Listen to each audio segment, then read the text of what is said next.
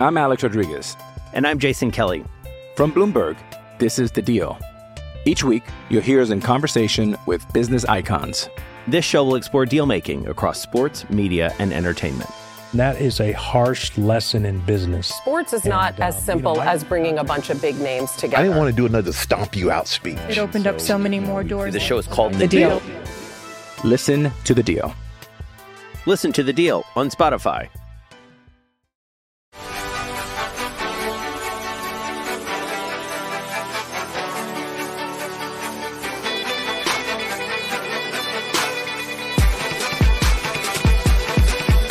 The show goes on. This is the official show on the Fish Stripes podcast channel. I am Eli Sussman, the managing editor of Fish Stripes, where we cover your Miami Marlins every day in our own way. This is as intense as it gets for me. Smack dab in the middle of 16 consecutive days without a Marlins off day. A whole lot of stuff that just happened. A whole lot to prepare for on our ends. The team is riding high at the moment. Another series win coming off of over the weekend, entering May 2nd with a 12-9 record. Right there in a projected playoff spot for this Marlins team, with a nice, seemingly favorable series upcoming against the Diamondbacks. As usual with every new series, we're going to have our series preview article by Nicole Cahill. We're going to have our series preview and predictions live stream, Fish Stripes Live, presented by Loop. That's on YouTube, Twitter, and Facebook. Find us there. Special guest coming up on Monday night. It is John Morales, the accomplished meteorologist, a huge Marlins fan. That's going to be a lot of fun checking in on the Marlins about 1/8 of the way through this season and playing really good baseball. So I'm going to take you through it relatively quickly, of course, on these Monday episodes, going through what happened over the weekend in all those games, what stuck out, what is relevant moving forward from that, handing out my Fish Prospects of the Week honors to both a hitter and a pitcher in the Marlins organization. And on this show, I want to dive a little bit into revisiting the Jazz Chisholm Jr. for Zach Gallen trade. That was intriguing at the time, and it has not disappointed with how it has worked out for both sides, as those two players, Jazz Chisholm Jr. and Zach Gallen, are poised to meet on the field for the first time since they were swapped for one another 3 years ago. Some other miscellaneous things at the back end of this pod as well. It's a loaded show, and it's going to be a quick show, so buckle up. On the other side of this break, we go into the small pod section. I'm Alex Rodriguez. And I'm Jason Kelly. From Bloomberg, this is The Deal. Each week, you'll hear us in conversation with business icons. This show will explore deal-making across sports, media, and entertainment. That is a harsh lesson in business. Sports is not as simple as bringing a bunch of big names together. I didn't want to do another stomp you out speech. It opened up so many more doors. The show is called The Deal. Listen to The Deal. Listen to The Deal on Spotify. We are fresh off a 3-game series between the Marlins and the Mariners. The first meeting between these teams in 5 years at Lone Depot Park, this was. So on Friday, Marlins took the series opener 8-6, one of the higher scoring games for the Marlins all season long. All the scoring for the Marlins came very early in this one. 8 runs in the first 3 innings to whip around Matt Brash, who was very hyped pitching prospect entering this one. Really up and down the lineup. A lot of great production from the Marlins in this, and it started with Jorge Soler in the first inning of the game, hitting one of the longest home runs of the post-Giancarlo Stanton era. Wow! How far is that one going to go? Jorge Soler with a blast to left center field. That got the scoring started. By the time this one was done, every single member of the Marlins starting lineup got on base. Everybody except for Joey Wendell got at least one hit in this game. Very convincing win. And then at the very end, made it a little bit closer to comfort than you would like. Sean Armstrong was brought in to try to close the door with a 5-run lead, and he wasn't even able to finish the game in this. So as we look forward, Shawn Armstrong seems to be on a very short leash with this team in terms of how long he's going to stick around. This was a really disappointing particular game from him to almost let the lead slip away, even though it had felt so comfortable for most of that game up to that point. Moving on to Saturday, another Marlins win, another tight Marlins win by the final score of 3-1. The storyline entering this one was the lineup decision by Don Mattingly going with an all right-handed lineup facing Robbie Ray, the reigning American League Cy Young Award winner, who hadn't been especially sharp early in the year. So to contort your entire lineup just to deal with that matchup, and for the second time in 3 days, they had done the same thing against Patrick Corbin on Thursday to go all right-handed in prioritizing platooning over putting forward your most talented lineup. It was unpopular from me in particular. I did not like it. For a lot of this game, it looked like they made a mistake. Robbie Ray was pretty dominant through the first 4 innings. Finally, in the 5th, they did break through for what was all 3 of their runs. Brian Anderson, I believe, was the one who ignited that rally. We'll get to him in a few more moments, how he's doing. So they score all 3 in that inning. They only get 1 extra base hit in that game against Robbie Ray, and it was Brian Anderson's double. That was enough because Jesus Luzardo, this was his 4th start of the season and the 3rd time of those 4 that he had been awesome.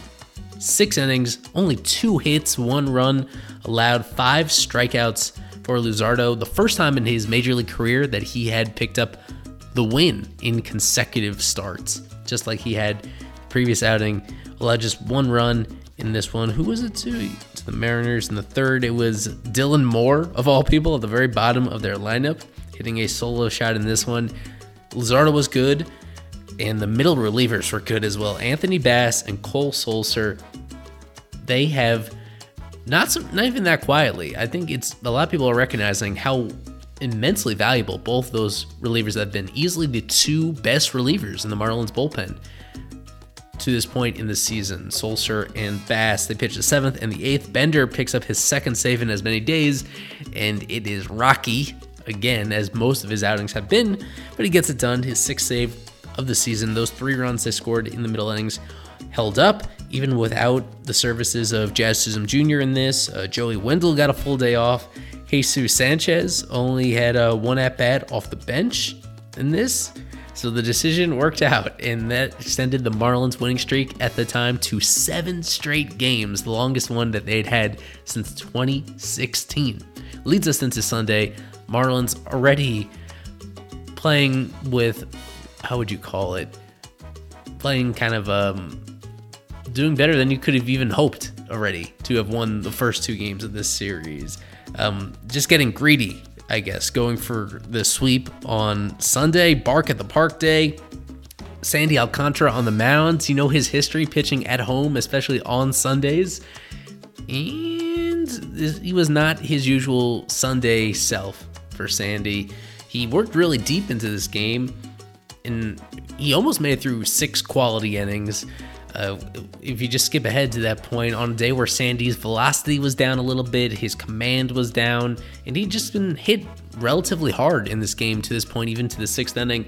Instead of going to the bullpen, which was in reasonably good shape in terms of available arms, Don Mattingly tries to get Sandy through that 6th inning, and he allows a 3-run back-breaking home run to Julio Rodriguez, consensus superstar prospect who had gotten off to a slow start to his major league career, and this was his one breakthrough moment, hitting a 3-run shot to left center field against Sandy. The final score in this one was the Marlins 3, Mariners 7.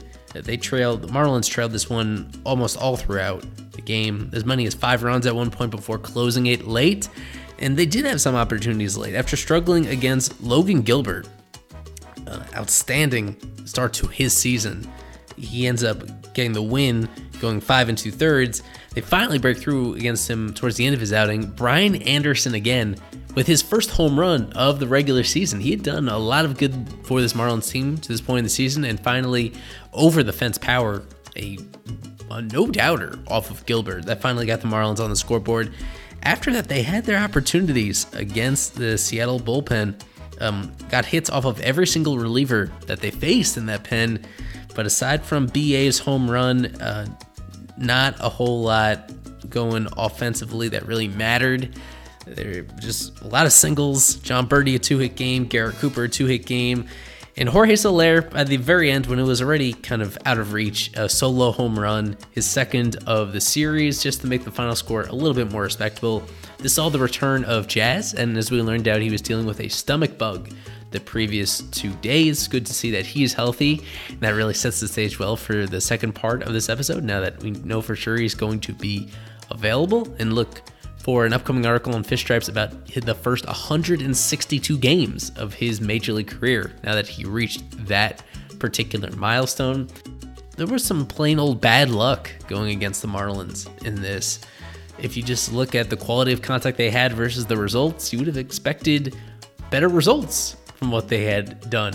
And that's just how it goes over the course of the year. You have a bunch of games like this, as well as you have a bunch of games where the team overachieves in that department.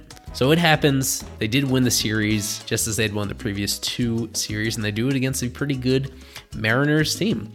Looking down on the farm, some up and down stuff from the Marlins minor league affiliates. It was a relatively good week for both individual star prospects and for the affiliate teams themselves. On the pitching side, my Fish Prospects of the Week selection is right-hander Brian Hoeing.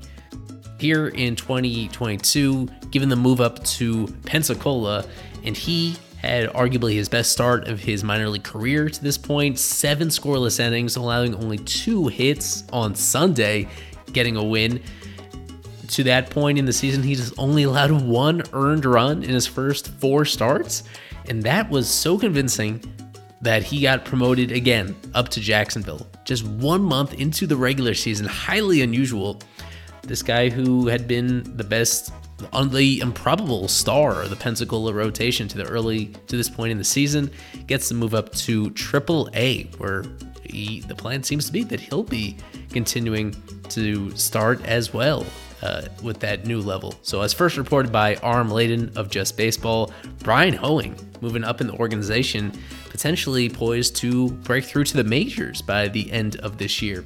And on the offensive side, my hitter of the week is going to be Griffin Conine, Mr. Marlin's son, in AA Pensacola after finishing up there last year. A lot of struggles towards the end of last season and the beginning of this year. It finally turned on for him this past week, hitting .429 in their past series, but also having consecutive games at one point without striking out.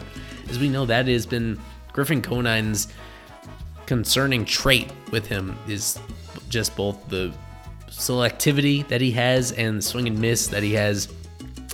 He has a strikeout rate historically that I have a hard time seeing playing at the major league level, but a step in the right direction this week to have several games in there where he was consistently putting the bat on the ball against different matchups.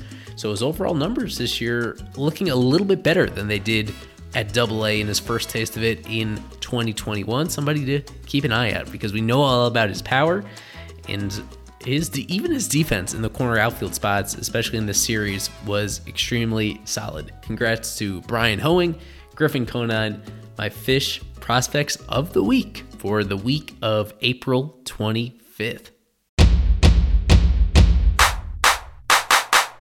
On July 31st, 2019, seemingly out of nowhere, the Marlins and the Arizona Diamondbacks struck a deal, a rare 1-for-1 trade of very young, very talented players. Zach Gallen going to the desert in exchange for shortstop Jazz Chisholm Jr. Very spicy deal, an unusual challenge trade for 2 organizations at the time that felt they still had a pretty long way to go in making themselves contending teams. Nearly 3 full years later, 33 months, give or take, those guys are going to meet on the field for the first time on Monday night in the series opener between the Marlins and the Diamondbacks. And that trade has been every bit as intriguing as it looked at the initial time. You know, to just put it bluntly for you, both those guys have panned out.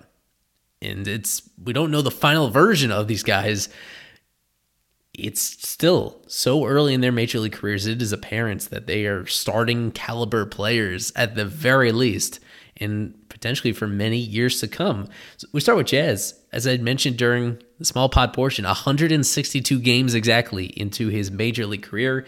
He has a 246, 302, 439 slash line, almost precisely a league average hitter, a little below average in terms of getting on base, a little above average in hitting for power. He's a great base runner.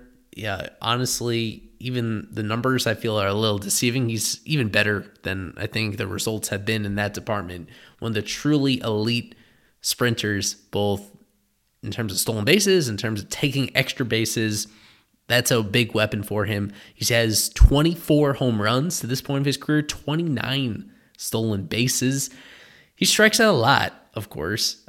That's the big concern with him, is that there's a lot of swing and miss to his game. I've seen some lofty comparisons. We know that he likens himself to Ken Griffey Jr., the first ballot Hall of Famer who had 600 plus home runs. If you want to be realistic, the key difference between them is all the swing and miss that Jazz has in his game. Even this year, where he's off to a great start. He is off to every bit as good a start as he was in 2021, if not even slightly better. But he is striking out in nearly 30% of his plate appearances. That's, even by modern standards, that's high. That's in bad territory. He's doing a much better job this year compared to last year in lifting the ball and letting his power play. He has great quality of contact when he's fully healthy. There's not much doubt about that. So as long as he's elevating the ball at the right angles, right trajectories, he's going to get very good results. So I've read you his career stats overall to this point, but I think it is extremely reasonable to expect those results to be even better this year. And of course, that's only part of the story. Jazz is one of the most electric personalities, one of the most marketable players in baseball. That has become very apparent. He just very organically rumbles into these situations on the field, off the field, a mix of both. And he does it in a way that it's really hard not to like him. The way that he engages with fans, the way that he engages with who he's with on the field, the other players, the umpires, the fans he sees at games. It's really, he's a great character for the game. Somebody who I think even the Marlins would have to admit has raised the profile of the whole organization because of just really mundane things that he does that get a lot of people talking and a lot of people interested. There is certainly a dollar value to be attached to that. I don't know exactly what it is. The Marlins are fortunate about it because they made this deal trading from a strength. Starting pitching has been a strength of this organization for about 3 years now. 2019, I feel like I'm going to do an article about this pretty soon. That was in the middle of that season. It became apparent that they were building up a very promising collection of arms. They traded from that depth that they had to fill the middle infield spot where there were a lot of questions. They must be feeling pretty happy that they did to this point, considering where they are at this particular time, where Jazz is kind of locked in for a very prominent role in their lineup for the foreseeable future. The hope, of course, at the time was that he'd be their everyday shortstop. As time has gone on, that's looking iffy. He is a good second baseman, and we've seen the highlights of him. If you just watch the highlights, you might think he's the best second baseman alive. Jazz diving and makes the play. That one ticketed for right field. A diving gem there by Jazz Chisholm Jr. I don't know about that, but he does make some good plays out there, and I think all the metrics agree. He's above average at second base with the athleticism that he has, with the hands that he has, and the reaction time. For whatever reason, when he plays shortstop, it doesn't translate exactly the way that you'd want to. And that's why this year he has barely played any shortstop at all, if I have that correct. He's played no innings at shortstop so far here in 2022, after being kind of forced into that role quite a bit last year in 2021. So he's looking like the second baseman of the future for this Marlins team. And he's looking like very likely all-star this year, as long as he doesn't get hurt, knock on wood. We know that was an issue for him at times in 2021, trying to balance that, reining in his energy in order to use it efficiently and use it safely on the field. Thinking about all the plausible directions that Jazz's career could have gone beginning in mid-2019, what we're getting now in reality is on the high end of value for the Marlins. It is working out very well from their perspective. What doesn't get enough attention is the other side of the deal. And Zach Gallen, a breakout year in the first half of 2019, eviscerating AAA competition, developing in every aspect as a pitcher with a deep repertoire, with more fastball velocity than they had thought he would have when they originally acquired him, of course, in the Marcell Ozuna trade. He'd broken through to the big leagues just the month before that they traded him. The early returns of that were solid, if not good, legitimately good.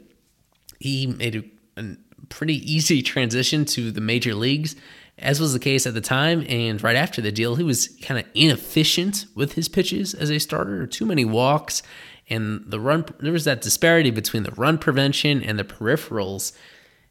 You look at what's happened since then, and he's been pretty impressive. In 2020, during that shortened year, maybe you were too consumed with the Marlins winning to be following it, but Gallen was in the Cy Young conversation for a good chunk of the 2020 shortened season. He fell off a little towards the end of the year, and then in 2021 had not all progress is linear, so he had a bit of a step back in 2021, dealt with a pair of injuries, so he was limited to about 3/4 of the season in the D-backs rotation. And the results were certainly the worst that they had been at all to this point in his career. And then so far here in 2022, he is off to an awesome start. Through 3 outings, he has allowed just 1 earned run for the Diamondbacks. Essentially the ace of their rotation on a team that also has Madison Bumgarner. It's Gallen that is the one that they would probably go to when everything is on the line. Or I should say the one that they're going to lean on most heavily over the course of the regular season. We know Mad Bum is the premier playoff performer and all that stuff. But Gallen's been great. So overall for his career in the majors, a 3.31 ERA, a 3.39 since he got traded to the D-backs.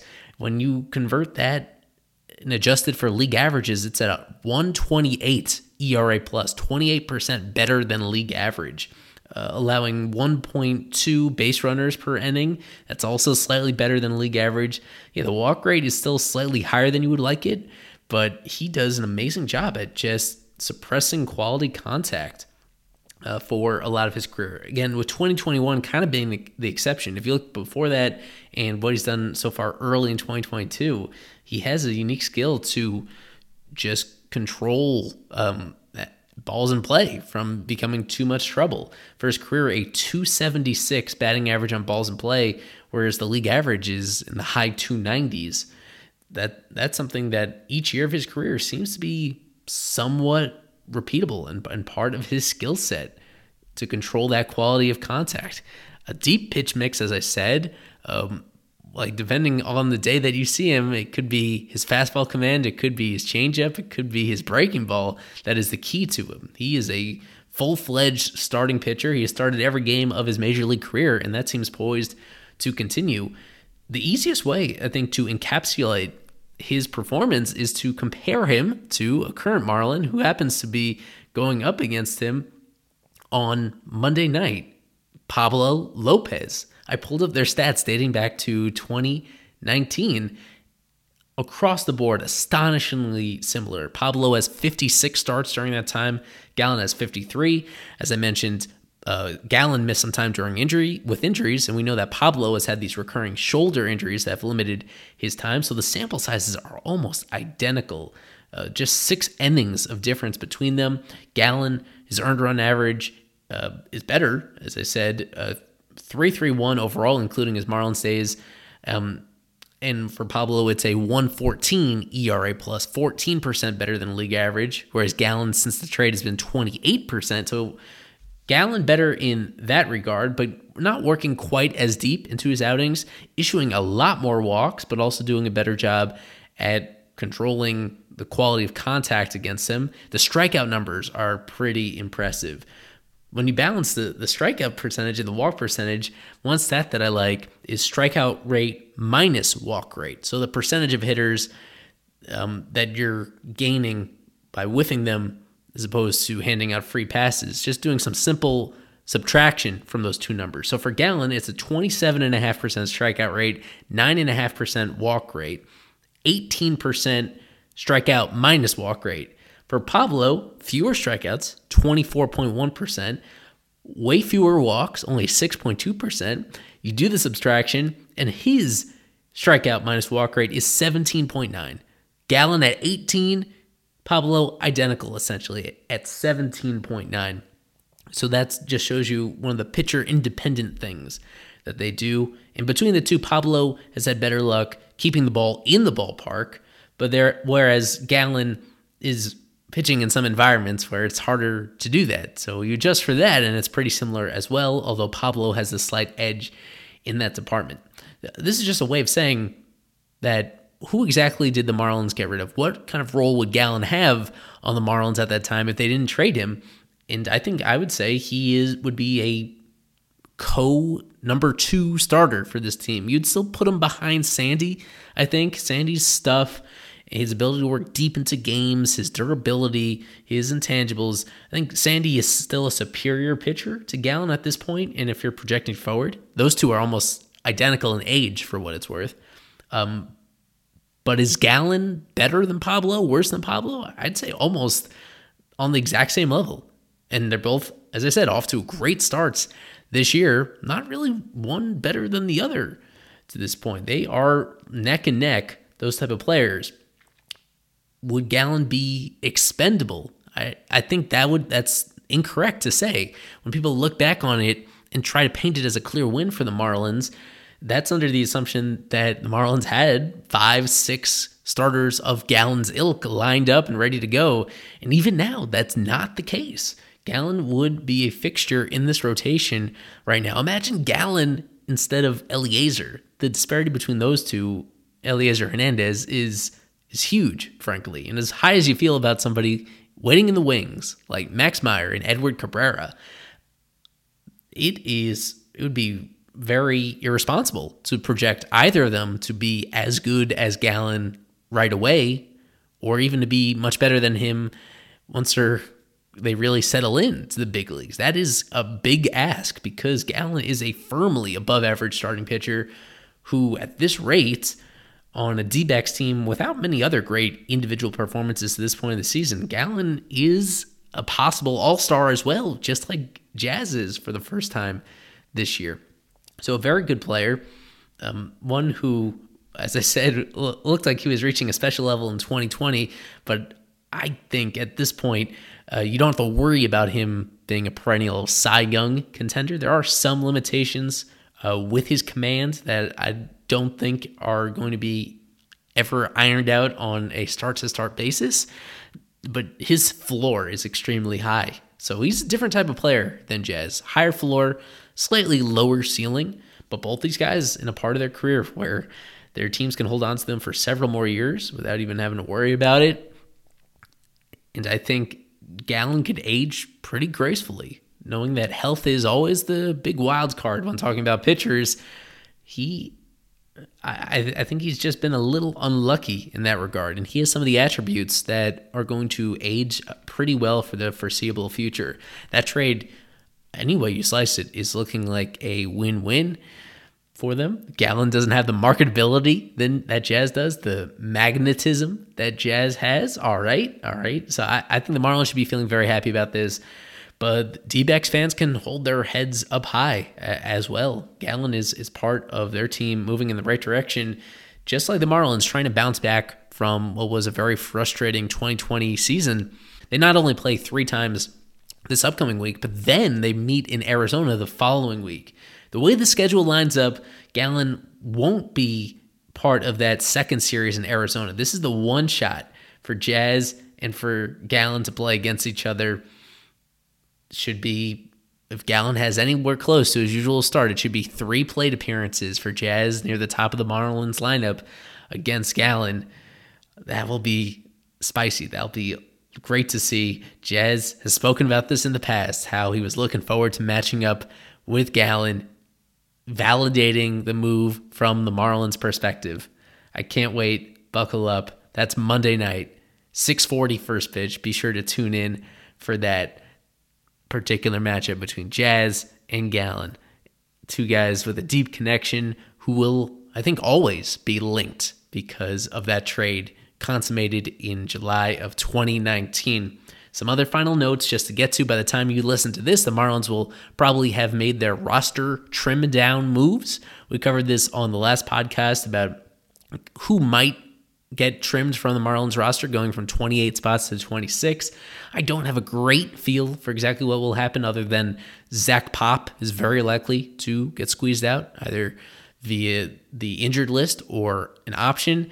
And then they have that choice between sending down another bullpen arm and going with a 13-man pitching staff, or biting their tongue and holding their nose and sending down Brian De La Cruz, despite his great production in a limited sample, if they feel that he just does not have a substantial role to play based on the current configuration of the team.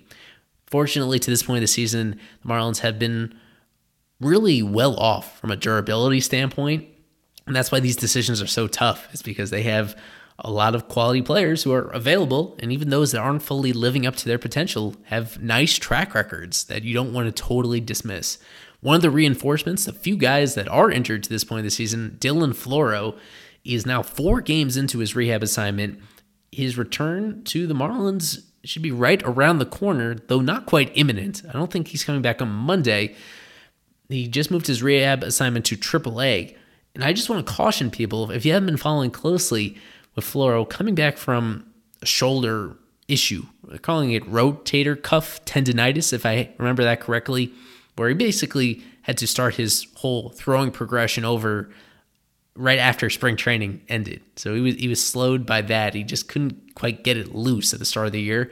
It has already cost him 3.5 weeks of the season. Even now, on his rehab assignment, he just doesn't look quite right.